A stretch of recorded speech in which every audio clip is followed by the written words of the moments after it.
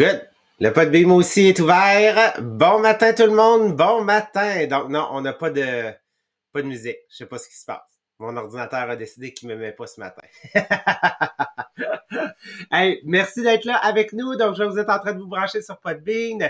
Lise est là, Mélanie, Sophie, Isabelle. Merci de vous brancher, gang. C'est vraiment le fun de vous savoir avec nous.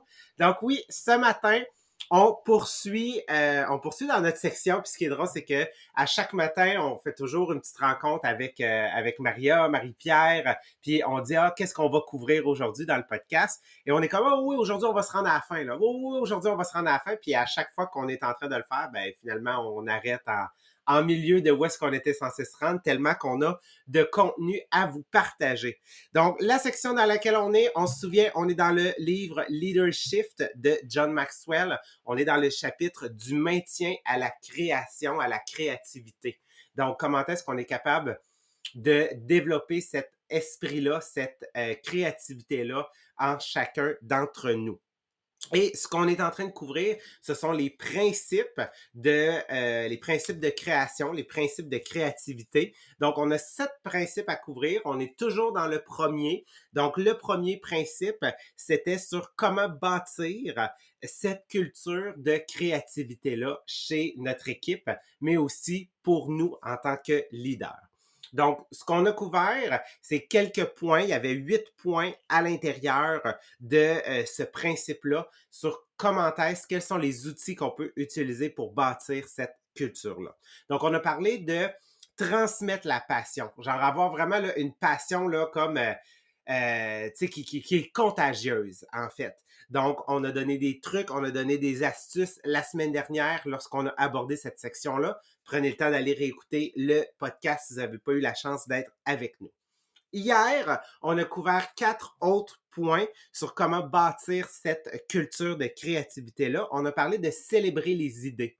Donc, je sais que hier, en fait, nous, dans notre MLM, le lundi, c'est toujours la soirée formation.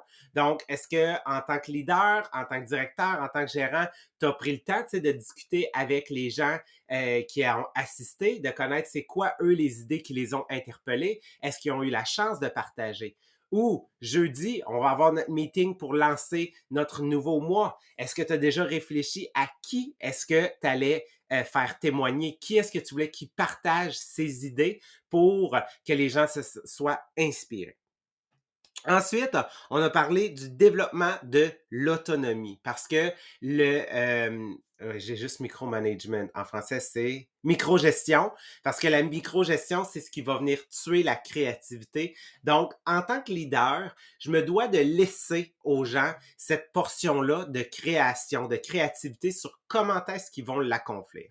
Moi, ma tâche, c'est de leur dire c'est quoi le résultat final qui est recherché, c'est quoi qui doit être développé dans un projet, dans une tâche spécifique et le comment, je me dois de leur laisser parce que qu'est-ce que ça va faire, c'est qu'ils vont être créatifs à 2 moments. Ils vont avoir cette opportunité-là de faire appel à leur cerveau et de développer cette créativité-là. Et quand ils vont venir pour mettre en application ce à quoi ils ont pensé, ils vont pouvoir devenir créatifs.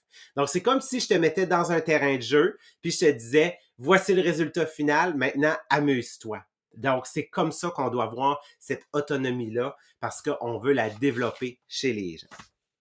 Troisièmement, hier, on a couvert encourager le courage. Donc, qu'est-ce que je me dois en tant que leader? C'est d'être capable d'analyser le discours et le vocabulaire des gens qui m'entourent. Parce que même si j'ai beau être la personne la plus inspirante, parce que n'oubliez pas, quand je parle, je ne motive pas les gens, je les inspire. La motivation, c'est quelque chose qui est intrinsèque, c'est quelque chose qui est à l'intérieur de chaque être humain, puis c'est lui qui va décider s'il se met en action. Donc moi, je peux, oui, avoir un vocabulaire qui est inspirant pour aider les gens, en fait, à se motiver, mais je peux pas bouger quelqu'un qui, même si elle a toutes les meilleures intentions, à cause de son vocabulaire qui ne nivelle pas vers le haut, mais qui est un vocabulaire qui nivelle vers le bas, ça va être extrêmement difficile de faire bouger cette personne-là. Donc, c'est pour ça que le vocabulaire, c'est quelque chose de puissant. Puis d'ailleurs, ceux qui ont commencé le programme de conditionnement du SFL dans notre MLM, le premier chapitre, c'est de ça que ça parle. Ça parle des pensées. que les pensées, en réalité, c'est souvent aussi des choses qu'on dit, mais que dans la vie, on va attirer ce à quoi on pense. Et c'est tellement vrai. Donc, faisons attention à ce qu'on pense, mais faisons attention aussi à ce qui sort de notre bouche. Et finalement, le dernier point qu'on a couvert hier, c'était à propos de minimiser la hiérarchie. Donc, lorsqu'il y a une problématique à quelque part, combien il y a de niveaux entre la problématique et la personne qui doit prendre la décision dans la hiérarchie. Est-ce que c'est quelqu'un, en fait, qui est comme vraiment dans une autre réalité? Donc, souvent, qu'est-ce qui arrive? C'est que ça va créer des frustrations. Donc, moi, c'est ce que j'adore du MLM, c'est ce que j'adore, en fait, du fait qu'on soit tous des travailleurs autonomes, parce que même si vous faites partie d'une équipe puis il y a un directeur, votre directeur, c'est pas votre patron. OK? C'est pas lui votre boss. Votre boss, c'est vous-même. Donc, qu'est-ce qui est le fun? C'est que si tu as une problématique, ben, on n'oublie pas, on prend entière responsabilité. Souvent, c'est nous qui avons créé cette problématique-là. Donc, c'est toi qui dois prendre la décision. Donc, il n'y a pas de niveau, là. OK? Donc, c'est directement toi. Par contre, ce qui est merveilleux, c'est que tu peux aller chercher dans des niveaux supérieurs, donc demander à ton directeur conseil, OK, pour pouvoir résoudre ce problème-là. C'est ça la beauté, en fait, d'être travailleur autonome et d'être dans un MLM. Donc, aujourd'hui, ce qu'on va faire, c'est qu'on va terminer les 3 derniers points du premier principe sur comment bâtir une culture de créativité. Oui, puis c'est drôle parce qu'on parlait on veut laisser l'imagination prendre place. Ben, une des façons de laisser l'imagination prendre place, c'est de réduire les limites, réduire les règles. Tu sais, puis souvent, c'est ça qui est le plus difficile parce que nos règles, c'est nous autres aussi qui viennent les fixer de façon mentale. Tu sais, on dit qu'il faut penser à l'extérieur de la boîte, mais souvent, on a tendance à rester dans la boîte pour plusieurs de nos réflexions, mais la créativité, elle n'est pas dans cette boîte-là. Tu sais, je vais pas enlever toutes les règles tout le temps. Mais quand je vais être en zone créative, c'est là qu'il faut que je réussisse à enlever ces règles-là, mes références du passé qu'il faut que je vienne enlever. Et on a un bel exercice quand on vient travailler la session de rêve. Parce que si je veux être créatif pour mes rêves aussi, tu sais, souvent, je vais rêver en fonction de mon portefeuille. Je vais rêver en fonction de où est-ce que j'habite. Je vais rêver en fonction de mon environnement. Mais si j'enlève ça serait quoi mes vrais rêves? Donc, Jean-Philippe, je sais qu'il y a un exercice, puis lui aussi, on va le déposer sur le groupe inspirationnel, puis on va le déposer aussi dans la section de Teachable du podcast d'aujourd'hui pour que vous puissiez faire cet exercice-là. Oui, en fait, c'est l'exercice qui s'appelle Mes rêves impossibles. Où est-ce que la première chose qu'on dit, c'est imaginer qu'il n'y a pas de limite de temps, imaginer qu'il n'y a pas de limite d'argent, puis imaginer qu'il n'y a pas de limite de ressources.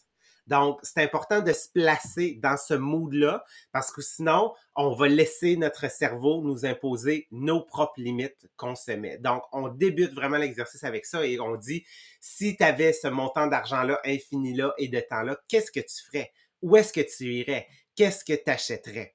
Donc, l'objectif est d'amener le cerveau sans limite à imaginer, à rêver, à avoir cette créativité-là, OK?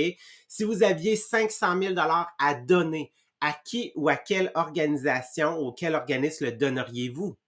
Donc, je veux dire, peut-être que ça n'arrivera jamais, tu sais, je veux dire, de donner 500 000, mais c'est pas grave. L'objectif, c'est d'avoir cette créativité-là puis de se dire, waouh, ça, c'est vraiment le plus profond de moi-même. C'est ça, en fait, mes racines. C'est ça que je veux réaliser dans la vie. Qu'aimeriez-vous que vos rêves fassent pour votre famille? Qu'est-ce qui vous motiverait à sauter du lit tôt le matin et à vous coucher tard et ignorer la fatigue? Donc, quel est le rêve que vous avez toujours eu que vous n'avez jamais dit? Donc, l'objectif est, d'être dans une première étape créatif sur laisser aller notre imagination sur ce qu'on veut, en fait, dans la vie. Ça serait quoi notre vie idéale? Et cet exercice-là, c'est que la deuxième étape, c'est que maintenant, OK, tu as ressenti, tu as filé, tu as eu des émotions, tu as créé ce visuel-là dans ta tête, c'est que là, tu vas pouvoir passer à l'action, mais parce que tu as été créatif sur ce que tu voulais accomplir, et là, tu dis, ben ça pourrait être possible, ça, je pourrais l'atteindre, cet objectif-là, ce rêve-là, c'est que maintenant, tu vas être capable d'être créatif dans ta mise en application sur comment est-ce que tu vas atteindre les rêves que tu viens d'établir sur cet exercice-là. Fait que ça, c'est l'exercice, en fait, là, qu'on va vous déposer, fait qu'on vous recommande de faire pour vous aider à rêver sans limite. Puis moi, personnellement, c'est quand j'ai fait cet exercice-là, quand on posait la question, si tu savais que tu ne pouvais pas échouer, qu'est-ce que tu ferais? Et moi, je savais en dedans de moi que si j'avais ce sentiment-là de je ne peux pas échouer, je faisais ma business à temps plein. Je lâchais l'enseignement pour faire ma business à temps plein. Et c'est le jour où, après quelques mois, où je gagnais plus dans ma business que comme enseignante, que j'ai fait ce switch-là, mais ça vient vraiment de l'exercice si tu savais que tu ne pouvais pas échouer.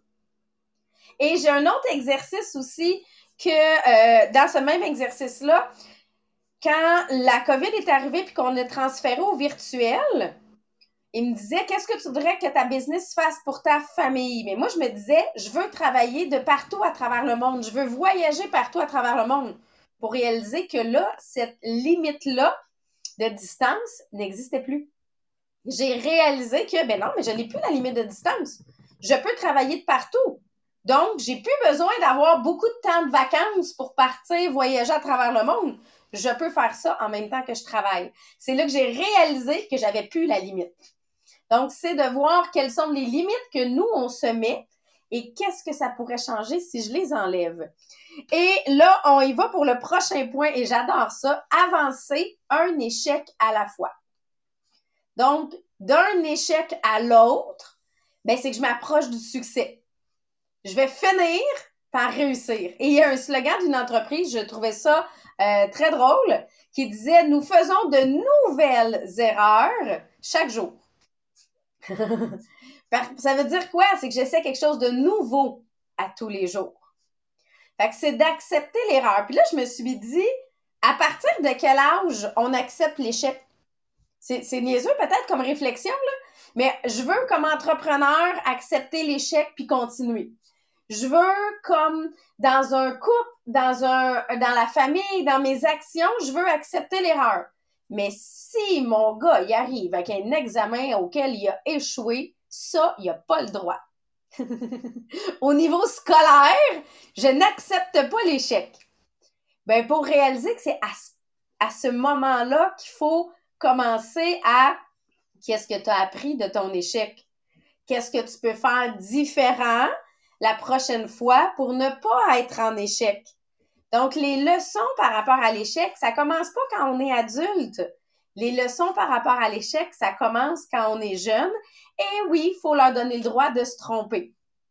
Donc, ça, c'est quelque chose que j'ai réalisé que même moi, mon vocabulaire, on parlait du vocabulaire qui est très important, mais mon vocabulaire doit être différent si je veux faire de l'échec une réussite.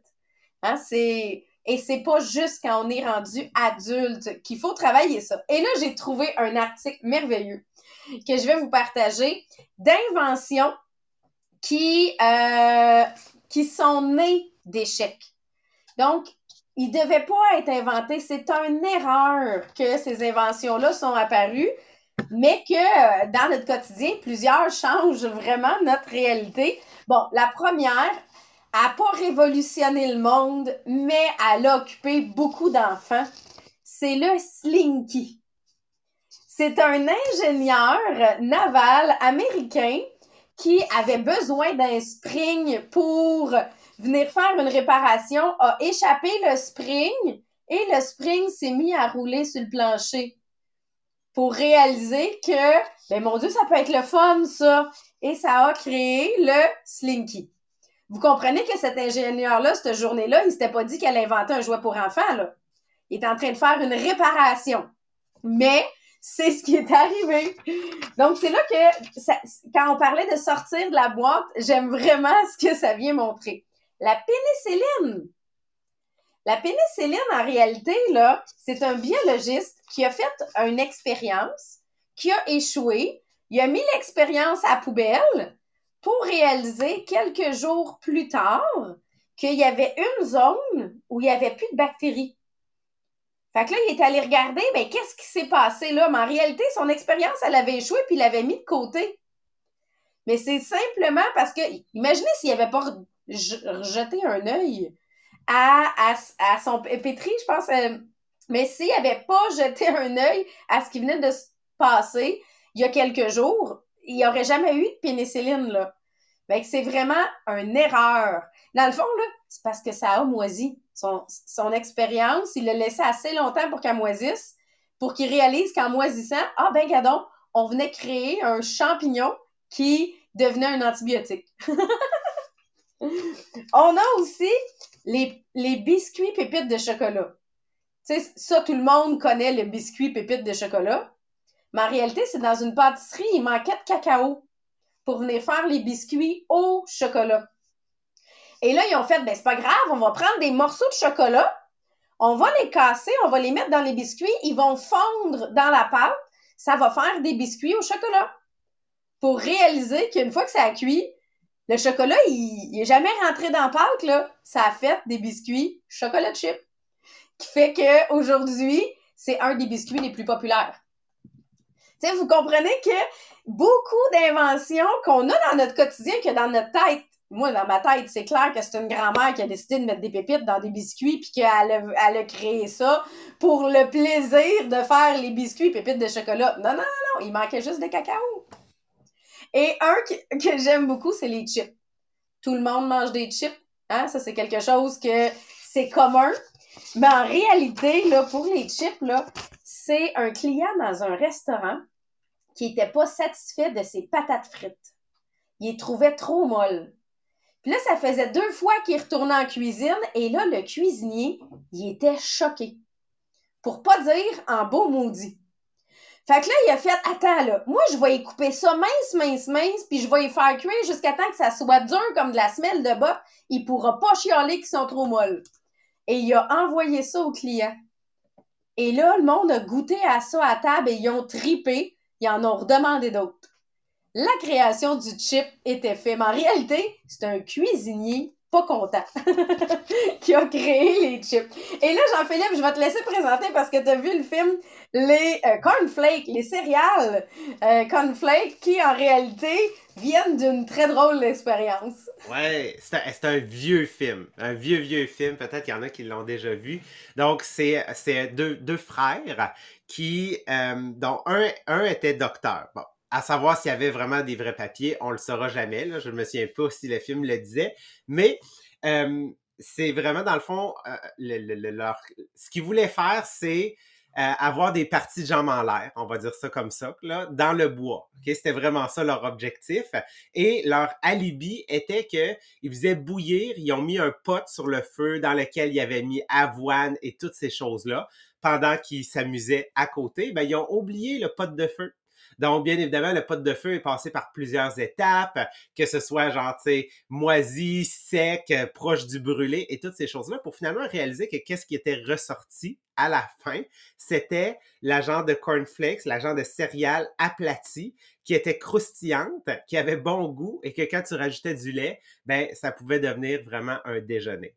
Fait que pendant qu'ils s'amusaient à côté, ils ont créé en fait là une céréale qui est quand même connue là très bien de nos jours. Fait que oui, c'est un film. Fait que je sais plus genre comment ça s'appelait, mais c'est vieux, vieux.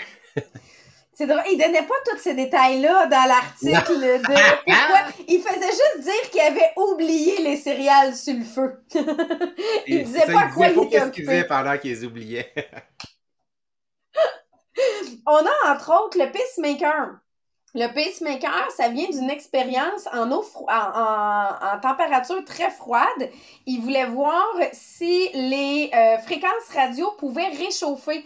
Fait qu'il voulait en faire un réchaud pour réaliser que ça faisait repartir le cœur des gens en hypothermie pour dire, ah ben coudonc, ça fait-tu repartir le cœur le reste du temps aussi? Et le pacemaker a été créé.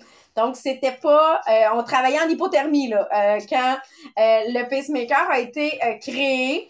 On a, entre autres, puis là, il y en a plusieurs, là, je vais vous les mettre. On a le sucralose, que le scientifique, c'est juste parce qu'il s'est pas lavé les mains après avoir fait son expérience. Il est allé dîner, puis quand il a mangé, il trouvait que ça goûtait sucré pour réaliser qu'il venait de créer un sucre artificiel. En réalité, c'est parce qu'il s'est pas lavé les mains puis qu'il s'est liché les doigts. sais, vous comprenez? Aujourd'hui, maintenant, avec la COVID, on est comme « Oh my God! Voir qu'il sait pas laver les mains! » Mais c'est pas nécessairement toujours dans la même culture. Et le dernier que je vais vous présenter aujourd'hui, c'est le micro-ondes. Le micro-ondes devait pas être inventé au départ. Ah non, il y en a un autre qu'il faut que je vous présente. Le gars, il avait une palette de chocolat dans sa poche. Puis là, il travaillait sur un projet sur le magnéton pour réaliser que sa palette de chocolat a fondu dans sa poche. Fait que là, il a isolé ça, il a mis du popcorn là-dedans, puis quand il l'a fait partir, il a réalisé qu'il faisait cuire le popcorn. Donc là, il s'est dit, oh, on a créé quelque chose qui dégage de la chaleur et qui cuit. Donc, c'est la façon que le micro-ondes a été inventé. Et une des inventions les plus communes qu'on connaît aujourd'hui, c'est le post-it, qui était un échec monumental. En réalité, c'est quelqu'un qui travaillait pour la compagnie 3M, qui essayait de faire un diachylon qui s'arrache facilement. Tu sais, qui arrache pas la peau quand tu essaies d'enlever ton diachylon. Mais le problème, c'est que leur diachylon, il tenait pas. Fait qu'il a fait, bon, ben ma colle, elle marche pas. Mon diachylon, il colle encore moins qu'un autre, là. Tu sais, les gens, ils garderont pas ça si ça tient pas. Jusqu'à temps qu'un de ses collègues prenne sa colle, puis il colle ça dans un de ses livres parce qu'il voulait coller 2 pages de son livre pour réaliser qu'on venait de créer quelque chose qui pouvait se coller et se redécoller presque à l'infini, le post-it. Fait que, tu sais, c'est vraiment de se dire, parfois, vous allez considérer que vous avez fait un échec, mais que dans les faits, vous vous approchez d'un autre succès. C'est juste que ça vous permet de sortir de la boîte habituelle. Donc, accepter l'échec. Fait que je vous mettre l'article, là, c'est vraiment intéressant. On a des feux d'artifice au LSD là, qui ont été créés comme ça par erreur. Je vous laisserai découvrir leur test de LSD. Mais c'est simplement de se dire, ben, peut-être que toi, aujourd'hui, tu considères ton échec, mais que c'est peut-être ton prochain succès qui est lié à ça. Et c'est vraiment lié au dernier point qu'on a pour ce principe-là de création, c'est on commence un pas à la fois. C'est toujours une petite action. Puis, on a un de nos présidents qui avait ce slogan-là, qui était voir grand, voir grand, commencer. Attends, je vais le dire en anglais, ça va être plus simple. Think big, start small, begin now. Fait que voir grand, penser petit. Start small. Partir petit. Commence petit, mais maintenant. Ouais, ça se traduit mal. Ouais, c'est ça. Commence petit, mais maintenant. On dirait que ça se disait mieux en anglais, OK? Mais c'est vraiment ça, c'est que c'est une étape à la fois. Puis j'aime vraiment notre type de business pour ça, parce que c'est un client à la fois, une vente à la fois. Même nos numéros 1 mondial, c'est une vente à la fois, un client à la fois. Et c'est le cumul de ces une petite action-là qui font le résultat. Fait que c'est vraiment quelque chose de long terme, mais par petite action. On n'a jamais rien fait de grand, pour vrai, là. On a toujours fait juste des petites actions, mais c'est ça qui amène au succès. Fait que là, des fois, tu vas dire, ah non, mais là, moi, j'ai fait mon encan, là, puis j'ai juste vendu à une personne. J'ai juste fait une seule vente. C'est pas grave, refais-en une autre. Et c'est à force d'en faire que tu vas avoir quelque chose de plus gros. Mais on a tout commencé par une vente. Fait que c'est toujours de se dire, je commence petit. Puis même les grandes inventions, ça a été plusieurs actions pour un même projet. Mais c'est plusieurs petites actions. Tu sais, moi, hier, j'avais besoin d'un petit boost d'énergie, OK? Là, j'étais, moi, j'appelle ça un peu vache dans mon type d'action. Mais qu'est-ce que j'ai fait? Pour m'obliger à passer à l'action, je suis allée créer un événement sur mon groupe. J'avais rien de prête pour mon événement, mais j'ai créé l'événement. Ça a été ma première petite action. Est-ce que vous pensez que je suis passée à l'action par après? Ben oui, J'avais pas le choix. J'avais créé un événement en disant à mon monde, à 7 heures, je vais être live, puis je vais vous présenter quelque chose. Ben, c'est ça. Je me suis engagée. Ça a été ma première action. Après, j'ai fait le reste. Des fois, on fait l'inverse, mais que je sois prête, je vais aller créer mon événement. Non. Crée ton événement, crée pas que tu vas être prête pour cette heure, à l'heure où tu as dit que tu allais être live. Donc, c'est exactement ce que j'ai fait hier. Je me suis pas donné le choix. J'ai tout simplement créé l'événement et après, j'ai passé à l'action. Donc, là-dessus, ben, ça va être tout pour aujourd'hui. On a couvert les principes, le premier principe créatif. Il nous en reste 6 à couvrir avec vous. Donc, ça va être dans les prochaines semaines. Mais demain, on commence une nouvelle section dans le livre Réveiller le géant en soi. Le livre il est séparé en deux, mais là, on commence la deuxième partie du livre avec Maria et Marie-Pierre. Donc là-dessus, je vous souhaite une belle journée et on se revoit demain. Bye! Bye! Il n'y a pas de musique, hein? J'imagine Il n'y a pas de qu'on musique. n'aura toujours pas de musique. C'est ça.